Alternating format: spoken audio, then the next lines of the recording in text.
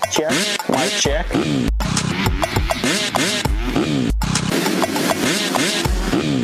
Fly racing.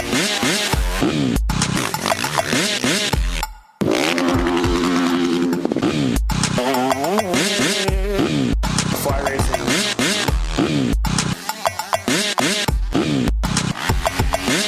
racing. Fly racing.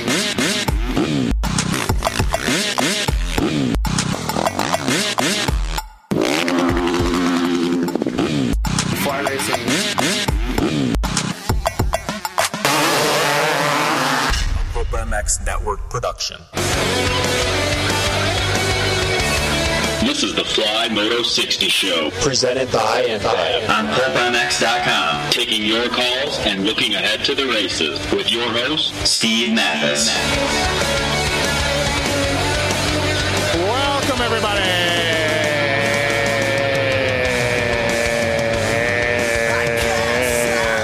It's Fly Racing Moto 60 Show, presented by NFAB. Coming at you. It's 12:01 Pacific, Thursday, August 18th. 2 more rounds of the Lucas Oil AMA Pro Motocross Championship Series left. Cooper Webb and Kenny Roczen are both going to clinch this weekend. Yay for them. Kenny's second for the MX title. Cooper's first.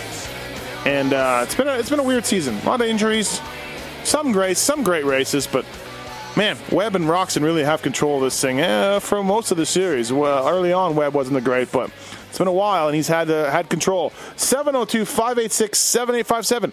Call anytime. We're going to give away a set of 2017 Fly Racing gear. It's fantastic to have those guys on the show. And just like always, the 2017 gear, it continues to do education, innovate, develop, and improve the future of racewear. You can get a WPS dealer. Go there and purchase Fly Racing products, or visit flyracing.com.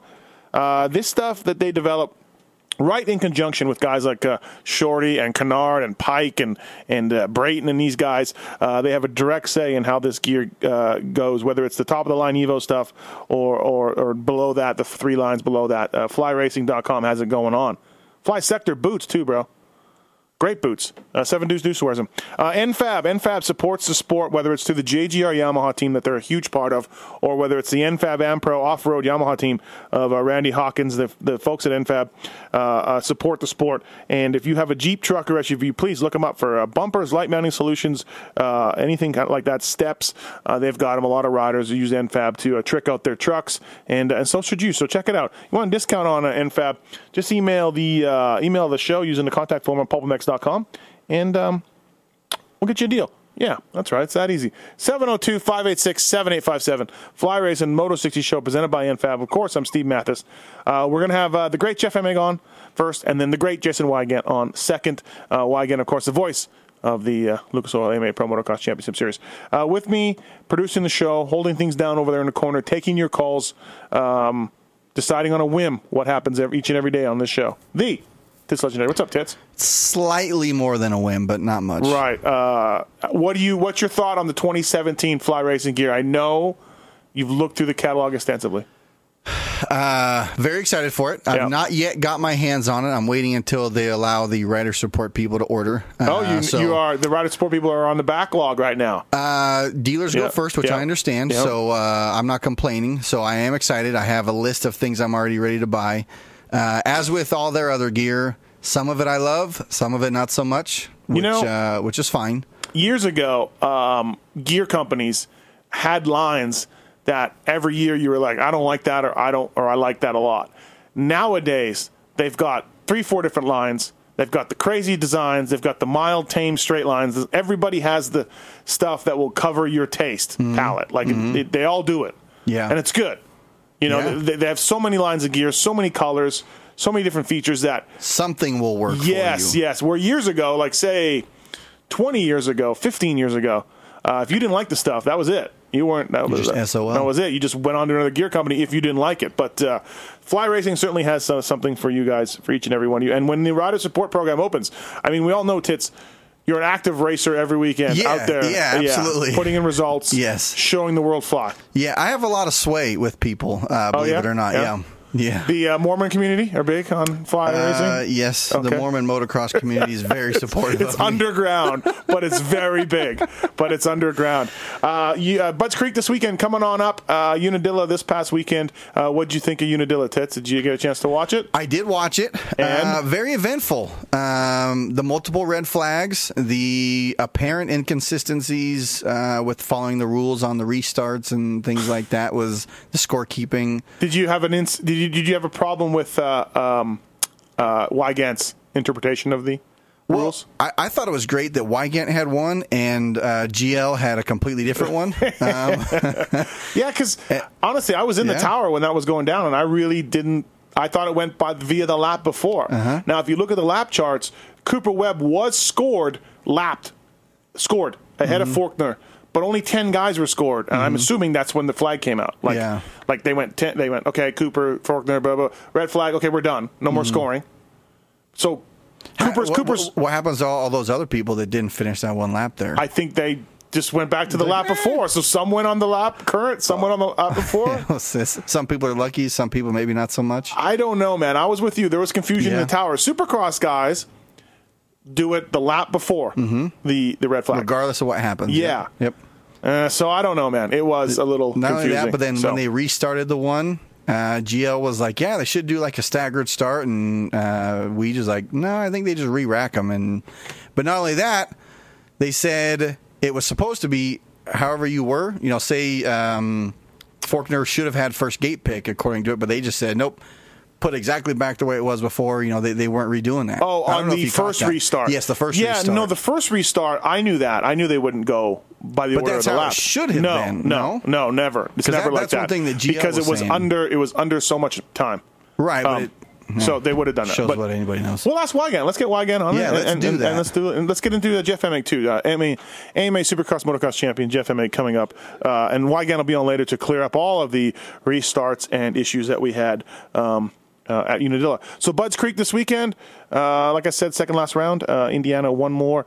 When you look at the sheets for this weekend, not everybody gets bonuses for seconds and thirds and things like that, but there really aren't there aren't too many battles going on. Savachi and Amart are tied for second in the 250 MX points, and I'm wondering if it's going to matter which guy beats who as far as money wise. Obviously, they both want to get second, but it should be interesting to see as we go down which guy ends up second. Jeremy Martin's out for the year, so he won't be there. He's only 20 points back, but he won't be there. Plessinger's catching fire, and I'd like to see what he can do with these last few rounds. He's certainly been incredible, and he seems to be just getting more and more confidence.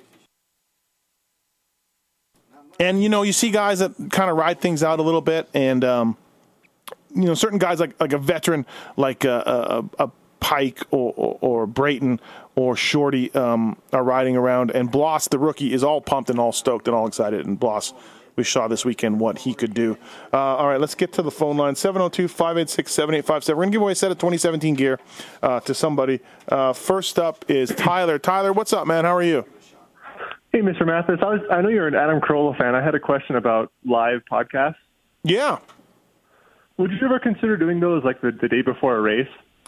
I've thought about it, like at a dealership. I've thought about going to a dealership on a Friday night and try to set up a live podcast with JT and Wygant or one of those guys or somebody else. Yeah.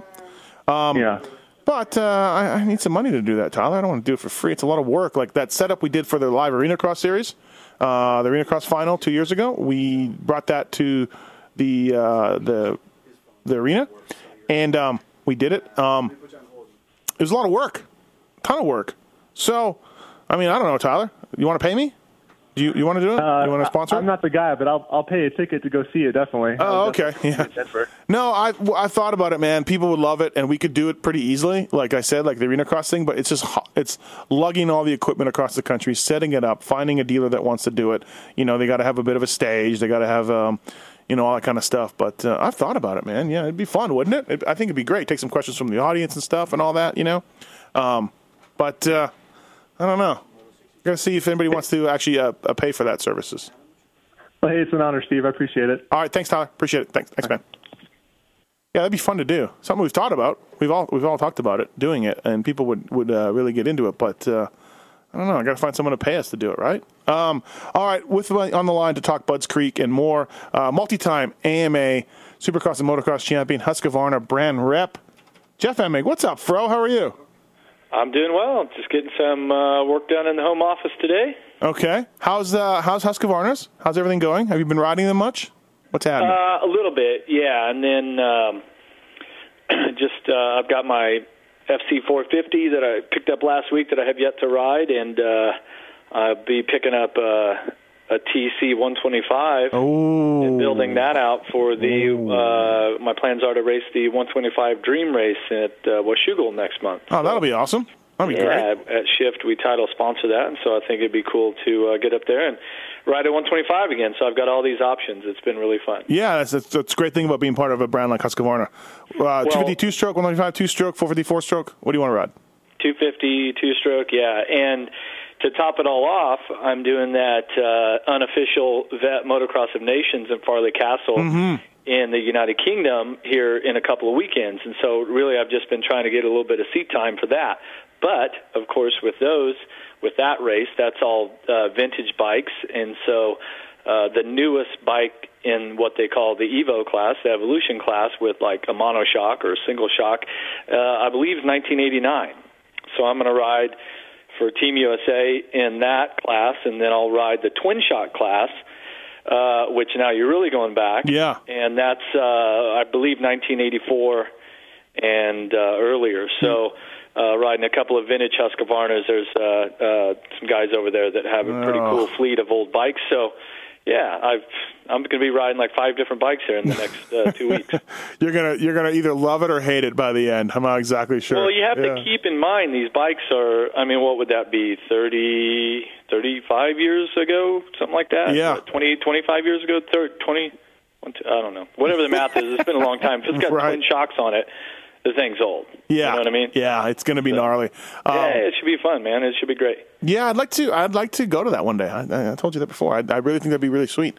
You seem. I just heard part of that conversation before I came on. There's a lot of things you want to do. You just having trouble finding the budget and the sponsorship. Well, that's just it, right? I mean, if somebody wants to pay me, I'd love to go. But yeah, me putting money out. Seems like a great opportunity for the business you do with Racer X. Mm-hmm. Yeah. Right. Yeah, probably. Right.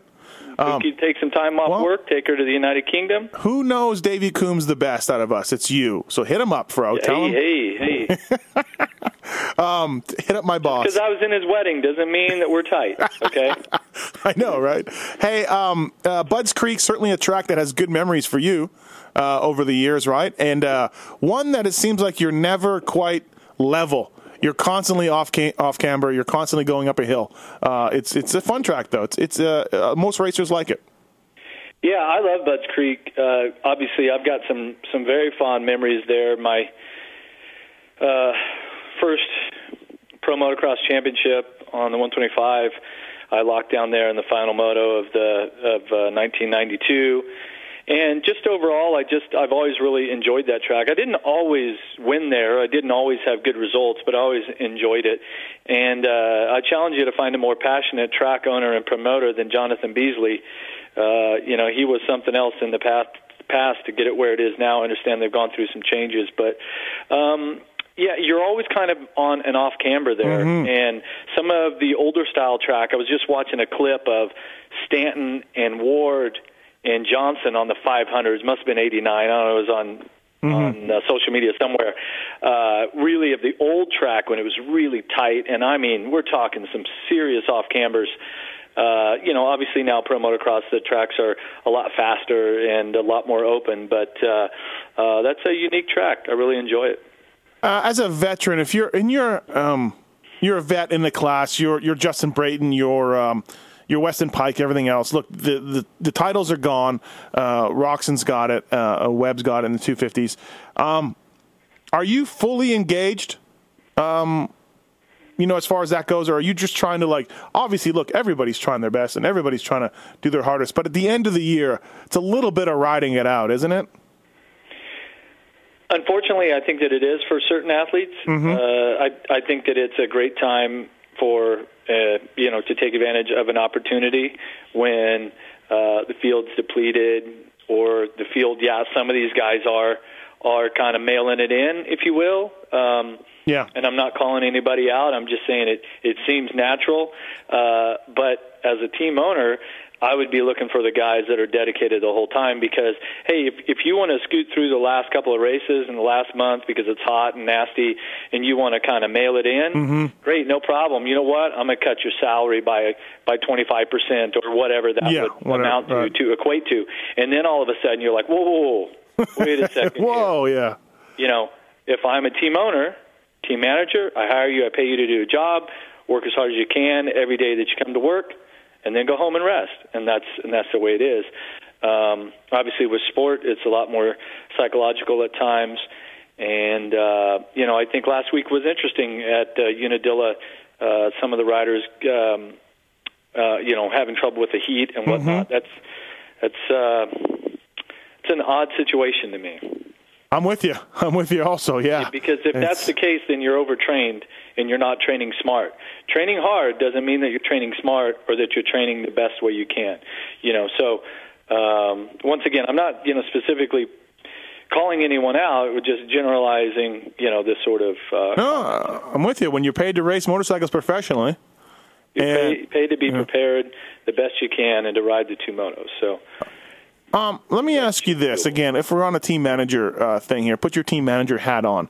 And what would you do, say, or work with a guy like Aaron Plessinger? So Plessinger goes to Unadilla, and he is absolutely on fire. He comes from like 13th to 2nd in the first moto. I think it was 20th, right? Yeah, something like that. First lap on the restart. Yeah. Yeah.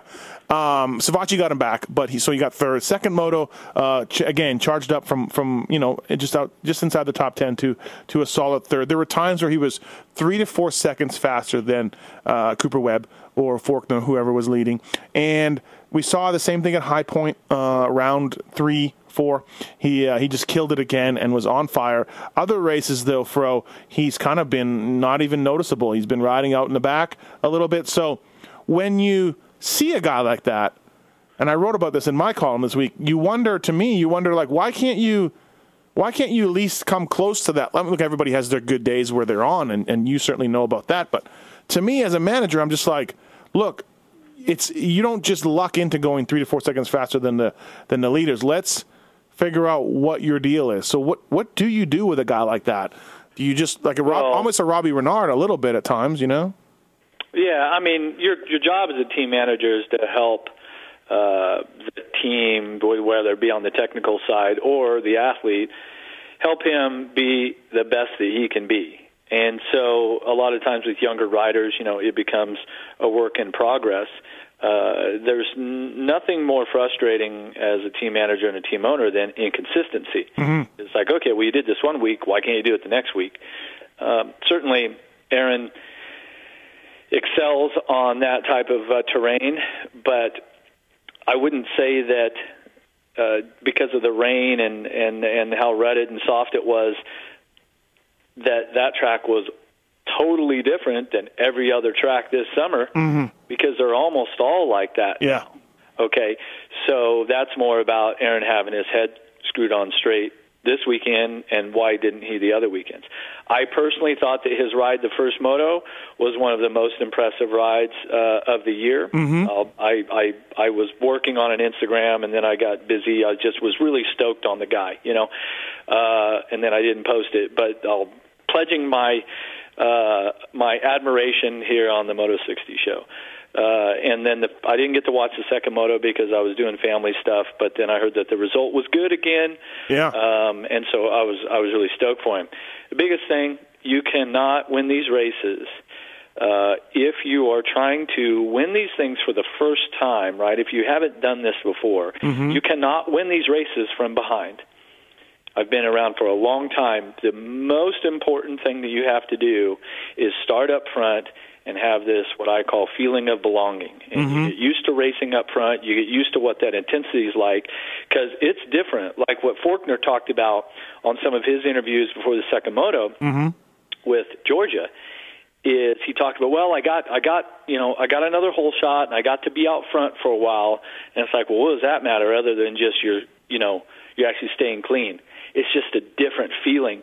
You have a clear track. You feel like all the eyes in the facility are watching you. When you're back in the pack, you're getting, especially in Philly, you're getting roosted. You're all over the place. Mm-hmm. So it's a much different feeling. And for a guy like Aaron to get out and win consistently, he's got to start in the first couple of positions, first 2, 3, 4 positions. Starting in 20th is not going to get it done. Mm-hmm. Yeah, you're right about that. I mean, I watched Michael Rocco do that his whole career because we basically were almost on the exact. See, I think he started a year earlier than I did pro, but I mean, if he started inside the top 5, let's give him not even top 2 or 3. Yeah. First, give him a top 5. He probably would have won more races than anybody in the 90s, but he could not get good starts consistently. And a guy like myself, I took advantage of that.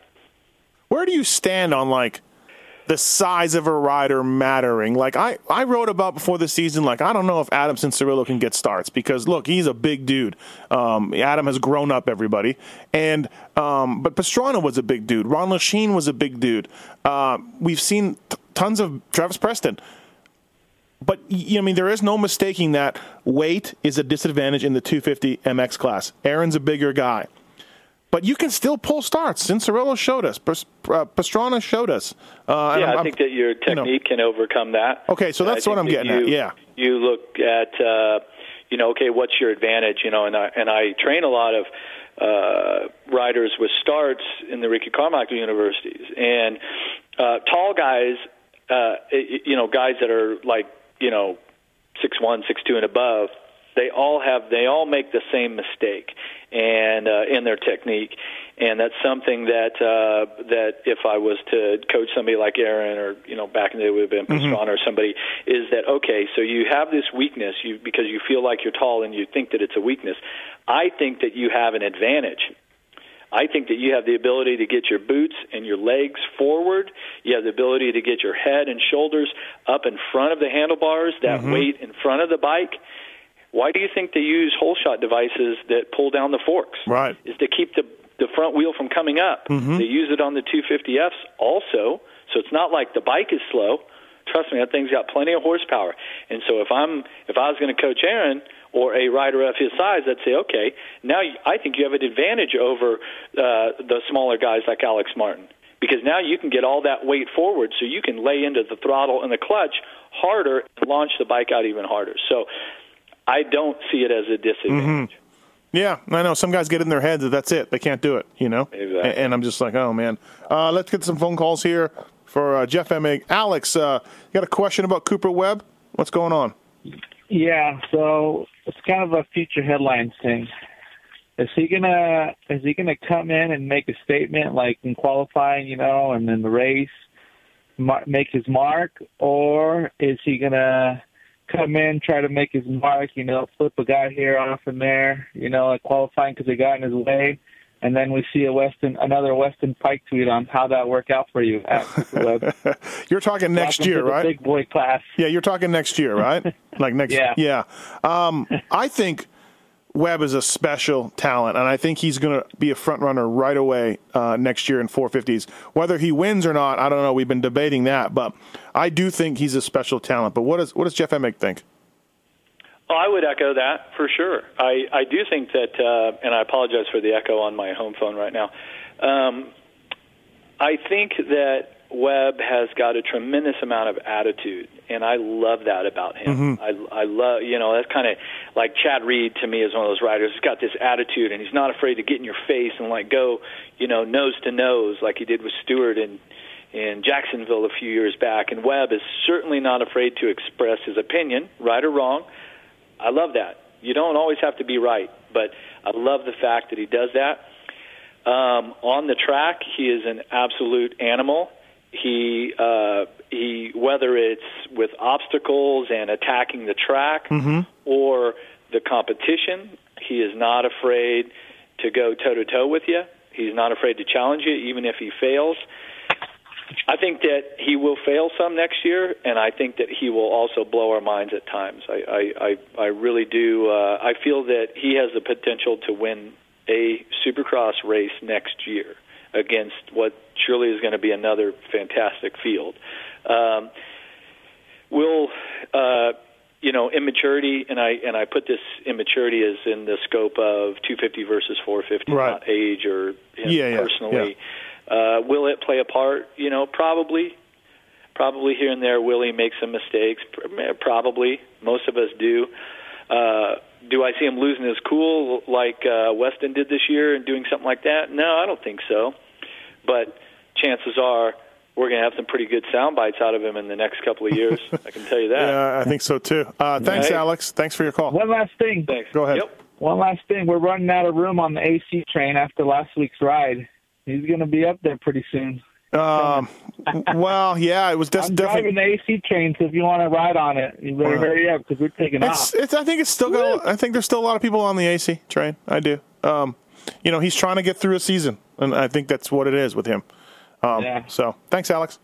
All right, thanks. Yeah, Adam is certainly, again, he's one of those guys that couldn't make it through the second moto. He crashed, lightheaded, he said he felt like sick a little bit.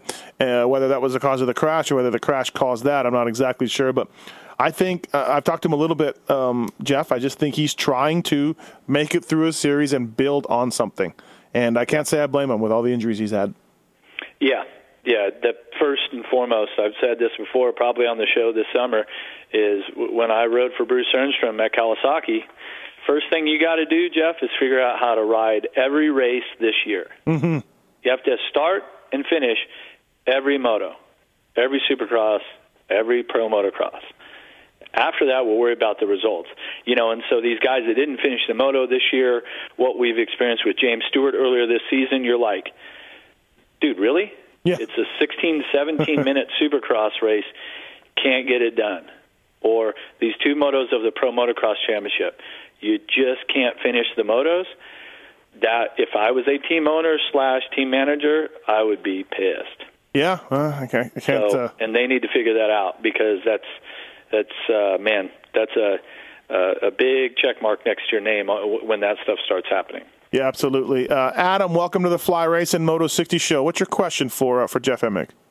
Hi, Steve and Jeff. It's actually perfect Jeff Emig's on because I had a question about the basically Honda and Kawasaki, maybe Suzuki also. I wonder if they're worried that KTM is that they're ceding so much of this the 125 and 252 stroke market to KTM and Husqvarna, and if they're worried about that at all. And my secondary question would be, do you think there are any secret plans for these companies to produce another two-stroke 125 and 252 stroke? I don't think either one of us really know, but what do you think, Jeff? Yeah, if there was a secret plan, we obviously wouldn't know about it. Nobody tells Steve and I jack shit. So as most people know, I'm a big fan of the 125 class, of the 125 machine, what it represents to off-road riding and motocross racing specifically.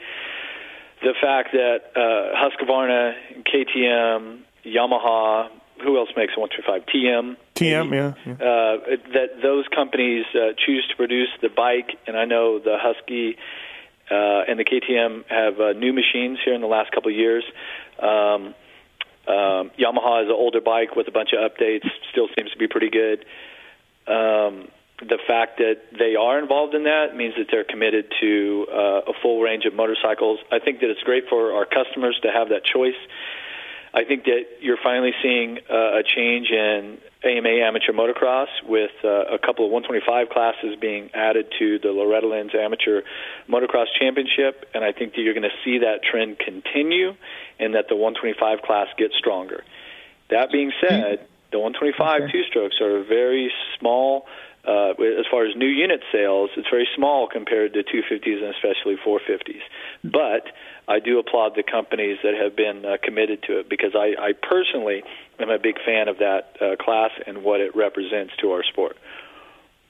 Yeah, so you don't think the other manufacturers are worried at all that they have no market share in the two strokes at all? We're talking. Yeah. I don't think that they're worried about it, but I have heard rumor. Steve, you can chime in if you think you've heard this, but I'm hearing that Suzuki is working on 125, but that's just rumor. I haven't heard of anything. And yeah, I'm with Jeff, Alex. I don't know what the market share is, how many new units are sold, but I think that those guys are. You got to think about how small motocross machines are for all these OEMs, not KTM, but the Japanese ones. Yeah. What a small segment of that is, and what a small segment the off-road world is for those guys. So I mean, I don't know. Like, yeah, maybe they're worried, but maybe it costs them more to fire up a production line to make two-strokes than it does to even profit on selling those units. So yeah, I mean, I had a conversation with Bruce Ernstrom. And that was a couple of years ago probably, about what it takes to produce a brand new model. Okay, and let's use the 125 as the example, right? Mm-hmm. Whereas Yamaha, their bike was a new model in probably 07, 08, right? So they've done some updates to it. They've kept it competitive as such. KTM came out with a new model a couple of years ago. Husqvarna, I believe the 125 was new last year.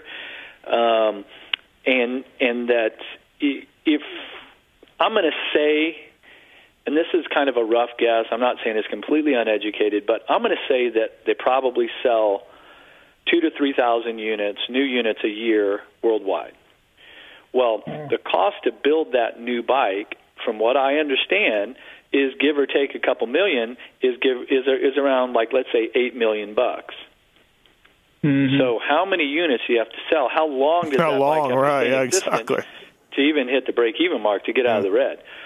And so that's the business of motorcycles and whatnot. So, like I said, I applaud the companies that have found a way to make that work, to take that risk, to think that it's important to their business, because I personally think that it's important to my business, which is motocross and dirt bike racing. And so I'm stoked for the companies that are involved, and I'm glad that the customers and the families have really embraced the 125 on the youth side, and even the guys that I'm going to see next month at Washougal at the 125 Dream Race on the adult side. So should be cool. Hey, thanks for the call, man, Adam. Appreciate it. Thank you. Dark Side, you got a question about the Motocross the Nations? Yeah, I do.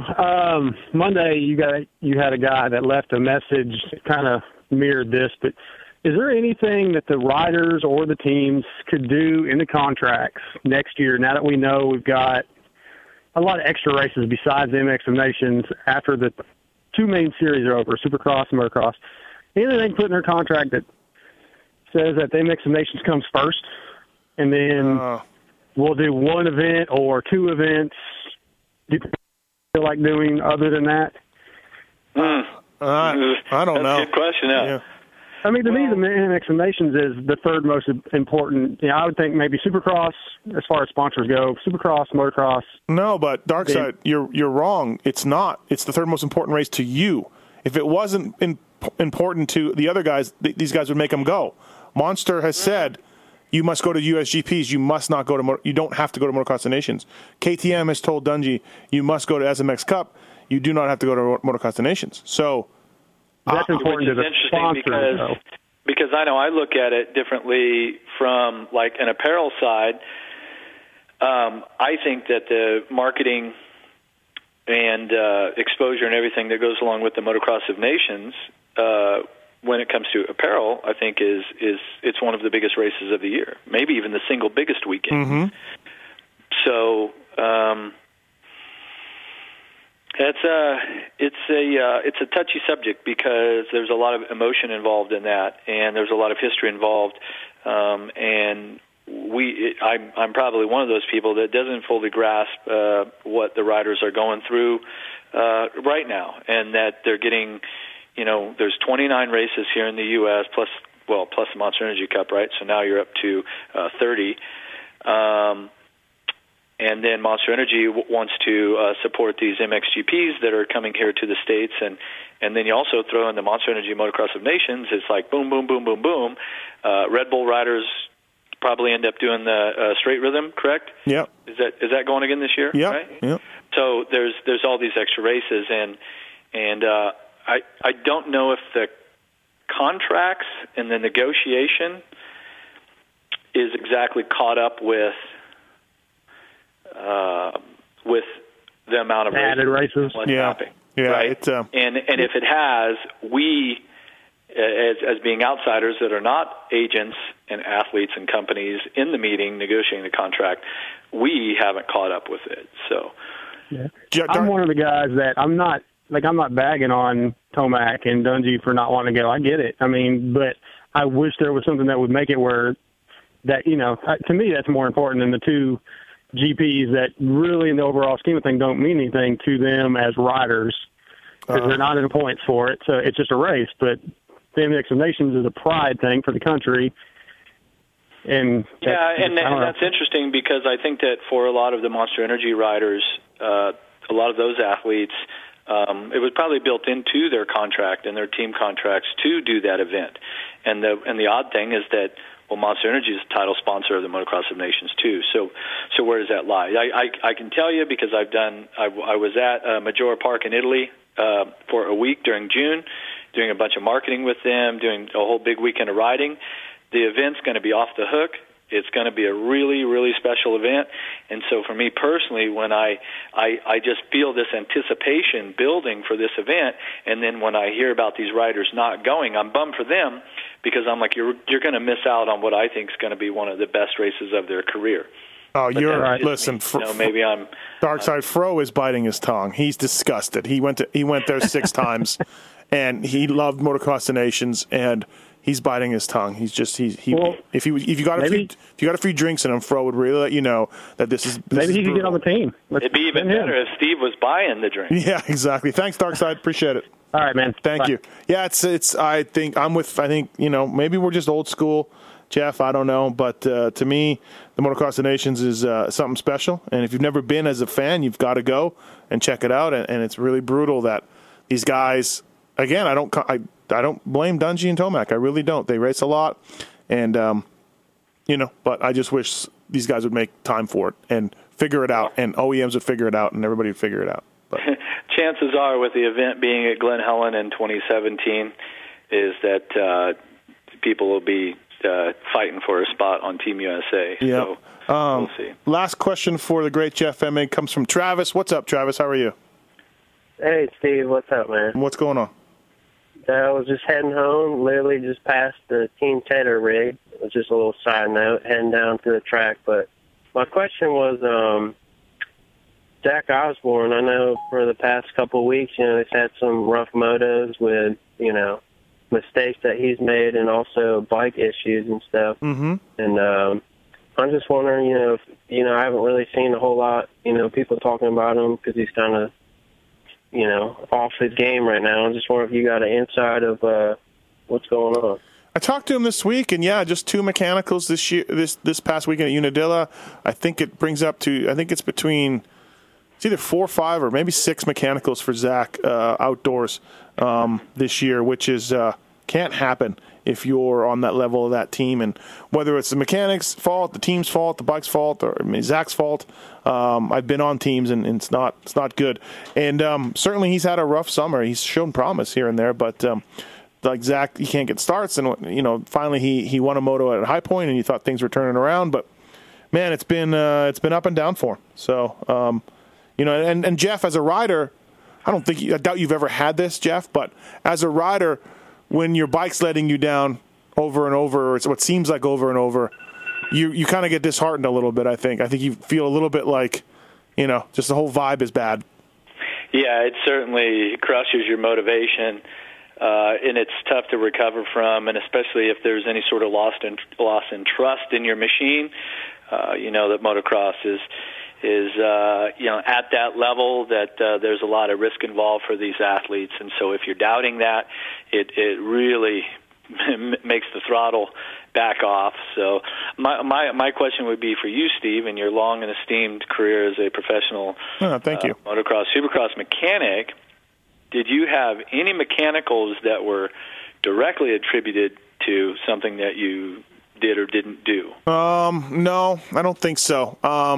Which isn't normally the case. No, it's very rare for the mechanics at that level to actually screw things up. I've had close calls. I think everybody has, where you come back and you look at your bike and you're like, "Ooh, that wasn't good." Front axle nuts almost all the way backed off. Yeah, you're like, "Oh, that was not good." And thankfully, the checkers came out. I had an electrical DNF where my coil wire broke, and I probably, if I would have taken a second look, I probably wouldn't have routed it like I did.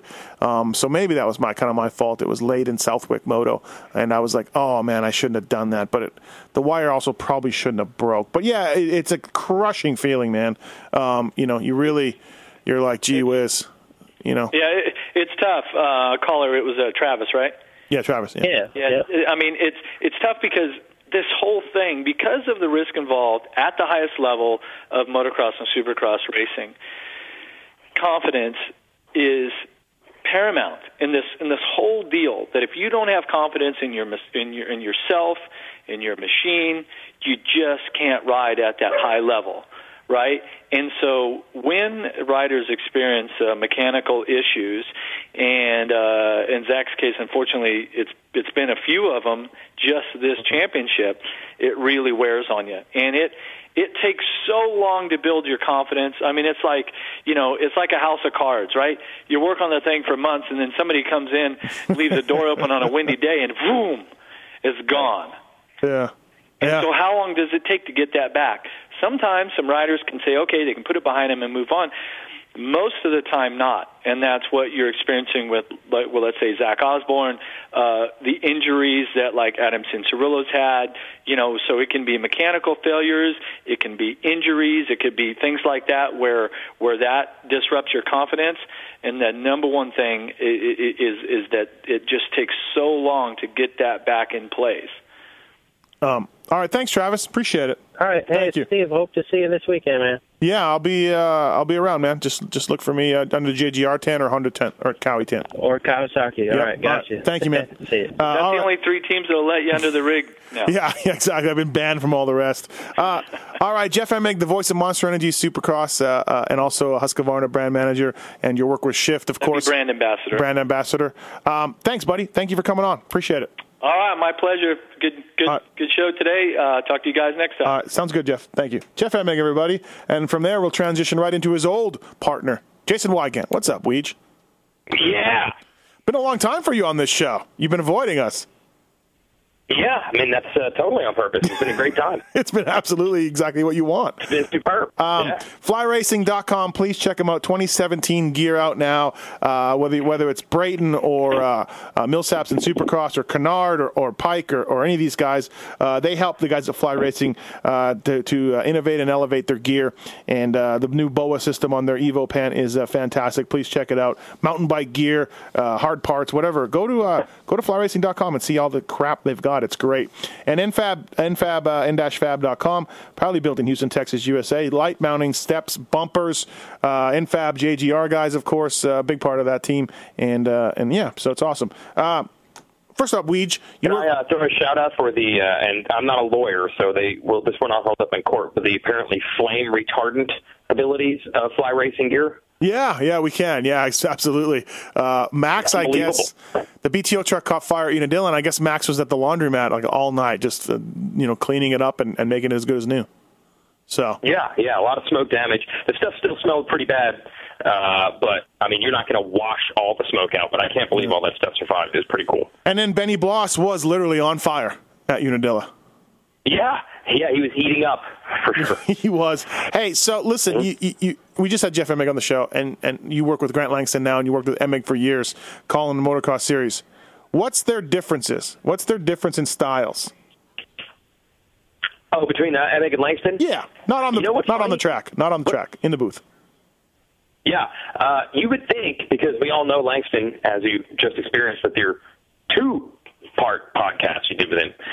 We know that Langston's the kind of guy you say, hey, how you doing, and you get an hour-long answer. Mm-hmm.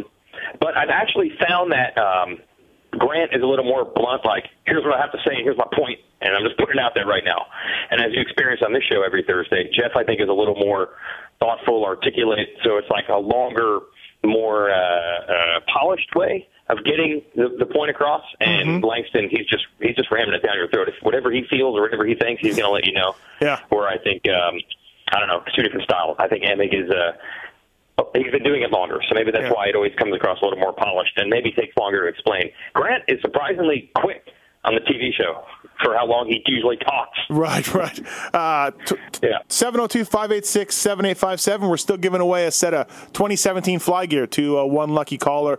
If you call in and ask Jason Wygant or myself a question, go ahead. We had a caller first up, that wants us to take the podcast show on the road on Fridays. He wants us to do that. I'm almost afraid someone's going to suggest that because it's such an incredibly good idea. But I'm afraid of having to actually do it because it's so good I won't be able to stop myself. Please don't suggest that. People. Don't give us any money for it. Don't give us money. It'd be so awesome. Yeah, no doubt. We'll figure it out. We'll try to make it work. Hey, so if you're Benny Bloss, we just brought him up. He ran second in the second moto. He was fourth overall on the day. He went 7-4, I believe, at Unadilla. Yeah, 7-4 for fourth overall. If you're And look, we got to talk about the racers that are racing in front of us.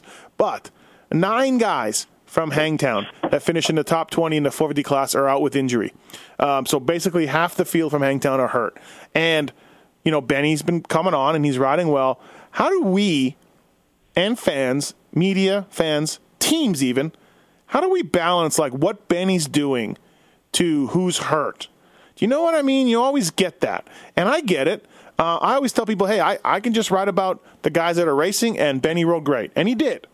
But how do you value that? How do you weigh that against the guys that aren't there?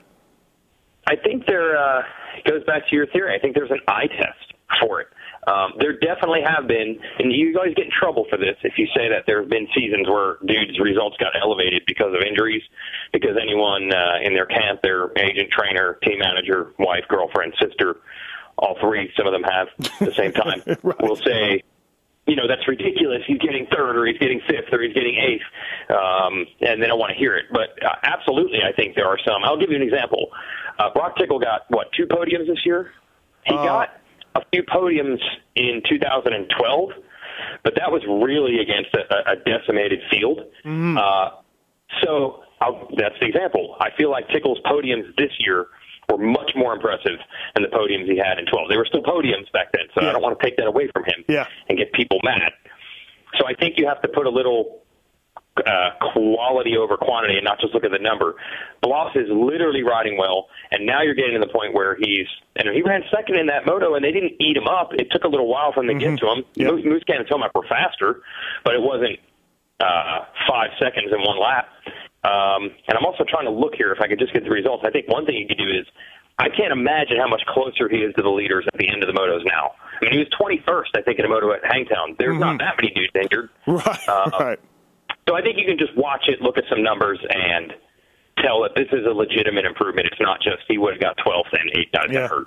Yeah, it's a difficult thing for managers to do, and be like, well, hey, you got to celebrate the guys that are there and congratulate them. But yeah, it's definitely something you got to think about. So, well, for the managers, they're trying to figure out what is the value of these guys and how good are they if you're trying to sign someone for the future and how much should they be paid. And that goes back to, I think, what Emig was saying here at the end of his call. Confidence is such a big part of it. Mm-hmm. Maybe Benny did get a boost early on because a couple guys are out and he sneaks it into the top 10 or sneaks in an 8th when maybe he wouldn't have early. But then once he gets there, then he believes it. And now he's going to the races literally thinking he can podium, which how can you deny that? He just got 4th in a moto. So sometimes that happens at first. It tricks the guy into believing it, and then once he believes it, you really can't stop him no matter who is there. So it's real in many ways. BTO Sports KTM owner Forrest Butler told us on Monday he signed Benny for next year, 250 East Supercross and 450 Outdoors. So that's awesome. It's great. Yeah. It was getting very difficult, I think. There's so many free agents out there in the 450 class. Benny was making it probably really a headache on these teams. Like, wait, what about this guy? What do we do? Wait a minute. We thought we just had Tickle, Weimer, Brayton to deal with. Now we got Bloss in our mix. Yeah. Pike, Will Hahn, all these guys. Now another guy. Yeah. What do you think Yosh Suzuki does? What do you think they do for next year? I've certainly talked to some guys that think they're going all 250s. I've talked to other people that said they're not doing that. Other people say they might not be around. RCH, I think, is in that mix too. But what do you think they do? Yeah, the problem right now is I think they're just not getting information at all. You know, the guys in the trenches at the races they're not getting a yay or a nay. And that's not even usually a question, right? Like, are we going racing? Is a question you need an answer to. So the fact that we're at this point at round 11 is really scary. I mean, I've heard a lot of people say that they don't think they will be back at all in any capacity. So that's just scary. Now, it seems crazy to me to think, I even heard at the RCH program, which about 3 weeks ago I heard, they're going to be in with Suzuki. It's going to work out. There's just a few I's and T's that need to be dotted and crossed. They'll be fine. And then this weekend I'm hearing, no, it's now not looking good for them either. I can't imagine that when it's all said and done, there just won't be Suzuki 450s at all with any support next year. I just can't see that happening in the end. I'm with you, too. I believe it 100%. Yeah, you've got to have them out there, but gee whiz, I don't know, man. Things are getting late already, and, you know, you got to see what goes on with these guys. So no, but yeah, I've never heard this level of dire straits, because I'll be honest, the Yo Suzuki team has been against the ropes quite a bit through the years with the bad economy and everything like that. Yeah. But there was even a year when I was like, you know, they had Brett Metcalf under a deal, and they still brought out one rider. You know, they honored the second year of his contract. I don't know if we've ever been quite to this point where they're literally shrugging their shoulders saying, we don't know. Well, that leads me under the James Stewart question, which you know had to be dropped at some point in this podcast show. Yeah. What is he going to do? What is James Stewart going to do? Who is going to pay him to race next year? Yeah, it's two things colliding at once. I mean, any evidence I'm seeing on the track, I'm like, why would the guy volunteer to keep putting himself through this? I mean, he keeps getting hurt, which is not awesome. He's not doing anything that he would be pumped on, even the motos he doesn't get hurt in. You're not fist pumping over that. Right. So from a physical health, mental health standpoint, I don't know why he'd want to keep doing it. And then second of all, he's got to find someone to pay him, which seems very unlikely right now, especially if this musical chairs ends with potentially fewer 450 chairs than there once were. Yeah. It's two things coming together at once. And I guess if he's proud, he's a proud guy, and he maybe still wants to race in his heart, but I don't know. I mean, he's still... To me, the easiest solution right now is to just pull the chute on it, because it's going to be hard to get a ride. It's going to be hard to make money. And even when he is out there, it sure seems painful. And if you can start your own deal, but you really want to dip into your money for that? Do you really want to dip into your life savings to start a team? Yeah, and that was the rumor that both you and I heard. I don't know. It's probably around June. Yeah. And you know how these team deals work.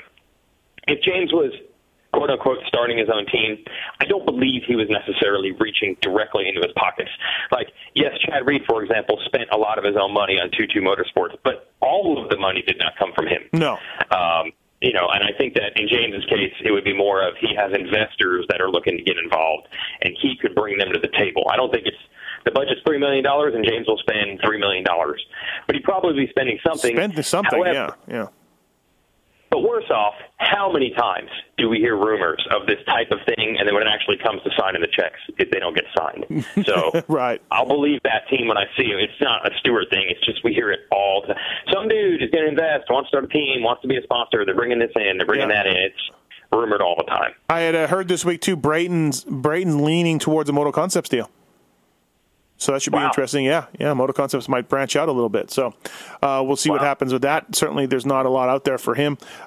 Getting back to Stewart, though, there is no doubt he's second, third most popular rider in the pits. Chad's probably number one. If you want to say Dungey's more popular, we've got a bigger line of people. Okay, maybe. But James is up there. So that is worth something to people.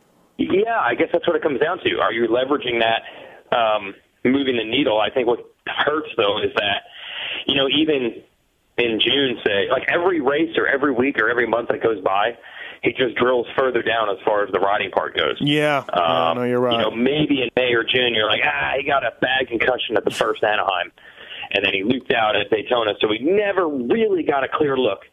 But every time he's come back now, he's hurt himself, so I feel like that, for sure, moving the needle being popular helps. But how long can you? You got to do something. Yeah, you've got to do something. Something. Yeah. Right. All right, let's get to some phone calls here. Steven, what's going on, man? You want to talk about A-Mart? Yeah, I was wondering if you guys had heard if the TLD deal had gone through for sure? Yeah. Yep. Amart will be on TLD KTM along with Jordan Smith next year. And really? Okay. Hopefully Jesse Nelson, cross our fingers, and probably and Shane McElrath, I would think, would be there. And just a question of what to do with Mitchell Oldenburg or not. So. Okay. Is he the to you guys, you and Jason? Is he the favorite for second in the points? You guys think? Now, since Savachi, DNF. Yeah. What do you think? Savachi and Amart are tied for second. 4 motos left.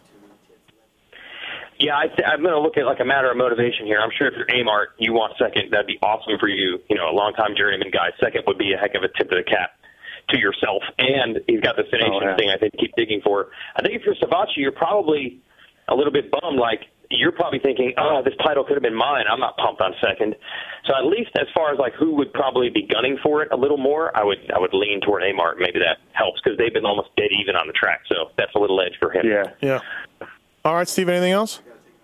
Yeah, one other thing. I know the TV didn't catch it. I was at Washougal, and in the second moto, Martin Davalos kind of just disappeared. And I was wondering if you guys ever heard anything or. Yeah, why can't his TV crew really drop the ball on that one? Well, I was standing at the podium waiting to see Amart get his trophy, and there's a big group of people, and I look up over my shoulder, and Martin Davalos is flying through the air, like 5 feet above everybody, and lands in the crowd and hits a few people, and his bike is upside down on the fence. So I don't mean to laugh. I don't mean to laugh, but that is exactly what happened. Yes, he jumped off the track, and nobody caught it, right, Wygant? Like, nobody knew. He just... Yeah, I don't even know if team people, anyone. I don't know if anyone has footage of this. Yeah, he laid on the ground for, 10 minutes and just laid there. He was breathing, and then he got up. He was breathing well. Yeah, he was at Unadilla, so he was breathing. You're right. That's true. Did he crowd surf? I wanted to see him crowd surf Portland, Oregon, grunge style. Yeah, another 5 feet, and he probably could have done that, honestly. Yeah. Honestly, yeah, it's amazing that it wasn't worse from what I hear. That's the same jump. Just Josh Hill on an H&H Cowie went off to the right on that jump into the flat ground, and Martin went left into the crowd. Yeah. So yeah, it's pretty gnarly, pretty scary situation. But yeah, obviously Marty got 8th overall or something at Unadilla, so he's fine. Yeah. Hey, you want some gear? You want some 2017 fly gear? Yeah, that'd be awesome. Okay. All right. Same gear that Weston Pike runs. Exactly. Sweet, man. That's awesome. All right. Stay on hold, Steven. Tits will get your info. Guys. All right. No problem. Steven wins the 2017 Fly Racing gear, flyracing.com. Weege, the restart situation was something we were talking about at the beginning of the show, myself and Tits, from the first moto. You guys were a bit confused on whether they started on the order of the race or starting on the order of the positions of the race or starting on the order of that they qualified in. And then also, too, we were confused on the second one as far as, like, okay, is it single file? Is the race over? And does it go to the lap before or the current lap? It went like basically on the current lap. It looked like there was a lot of confusion there, though. I don't know which one was. A lot of it is, and this happened with when Dungey got penalized in Detroit Supercross and lost 2 positions, and then you heard riders railing and saying, "Look at Jason Anderson, he didn't have his wheels on the ground." Well, there are different rules in the 2 different series. There is no such thing as a wheels on the ground flag in Supercross. It's just wheels on the. You can't even do wheels on the ground in some of the obstacles. Right. So dudes got confused with the rules. And in outdoors, there is no such thing as the staggered, in a line restart because there's 40 dudes, not 20. I mean, imagine how long that line would be. So I think a lot of it is assuming what you think the rule book says, and none of us are smart enough or work hard enough to actually read it. So I did have the dialogue or the sheet of paper that says, the race will be restarted in its original order or positions, but that doesn't mean positions on the track. It means you're qualifying. Qualifying positions, right. Yeah. Right. So there was the confusion there. As far as that second moto, which lap thing, I don't even know. I can't even. Those things confuse me to no end. Like, I can't even remember. Did Webb cross the finish line once in the lead? I think he did, right? Yeah, he did. But they only scored 10 guys or something. They scored 10 or 11 guys. Right. My mind doesn't bend around those types of problems. Like, I don't understand it. But a guy like you that's on TV, live TV, you're like, you've got to get this info ASAP and right, and that's some stress. Well, that's my point. Like a good announcer, like saying in baseball, you have to know if the ball bounces off the pitcher's mound and goes in the stands. What does that mean? All of us in this sport, myself included, are too dumb to actually have done that research. So I admit I was like, huh? What do we do now? Seriously, no idea. Well, even in Supercross, the first time they did the lineup in a single file, I'm like, what? Huh? What is this? I've never heard of this I do remember before. Jeff Canfield pointing that out when I was added to the rule book, and I'm like, wow, are we ever going to see that? And then lo and behold, we did. Yeah. And by the way, that was confusing, too, because even when they do the staggered restart, they bring them to the starting gate first and then start rolling them down to the starting That's right. straightaway. Yeah. So you're still thinking, oh, they're not doing the staggered. Oh, no, wait, they are, which looks confusing, but it's actually done on purpose that way. Budds Creek this weekend. Well, before we let you go on the Fly Racing Moto 60 show, give me some Budds Creek memories. Wygant. We had Emig on, and obviously that's where he wrapped up the title, his first title. But what about some Budds Creek memories for you? Do I need to go donations, or is that just too obvious? No, you can. Yeah, you can go donations. Sure. Oh, I mean, where to even start? I'll just start at the end. The donations in 07 was the craziest race weekend I've ever had in my life. It was awesome. It was superb. It was unforgettable. And I just remember, to top it all off, as I was leaving, because I was driving away on like Sunday night, somebody said, "Hey, Wygant," and then they reached into their camp area and threw like a big slab of bacon on my windshield. And then I had all this, then I ran the windshield wipers, and then my windshield was covered in bacon grease. And I was like, that is the perfect ending for this ridiculous weekend. Somebody wanted to give you some bacon. And you know me, I was like, how can I fry this up? How can I take advantage? Yeah. Yeah, that donation's awesome. As far as nationals go, I used to be able to drive up and back from New Jersey as a kid in one day, leave at 4:30 in the morning, leave at 6:30 in the afternoon. And I do remember well a first moto even one time where it's kind of a surprise. Tim Ferry, I don't know if you remember this. Yes. Taking the lead and winning the moto is very impressive. Yes. Who can forget in 03, passing Kevin Windham in the opening laps and holding off some guy, number 4, for 30 plus 2 and taking the win. It was a tremendous day. It was a great day, actually. It was one that lives in infamy. Yeah. It's the track has weirdo results sometimes, man.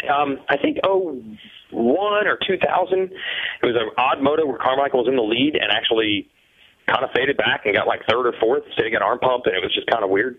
Was that so I guess for some reason? Was that the year Reed was there?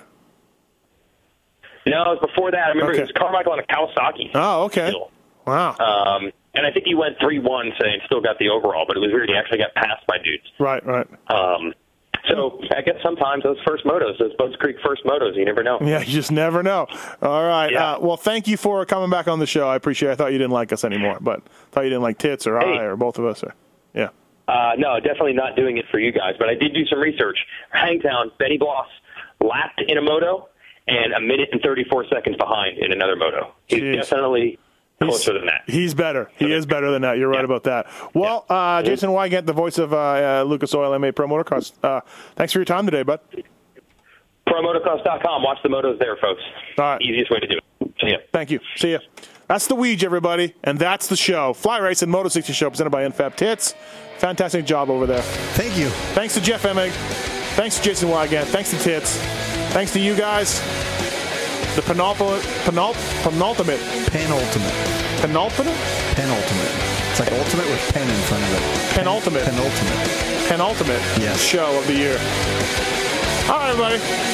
That's your lesson for today. See you next week. I was born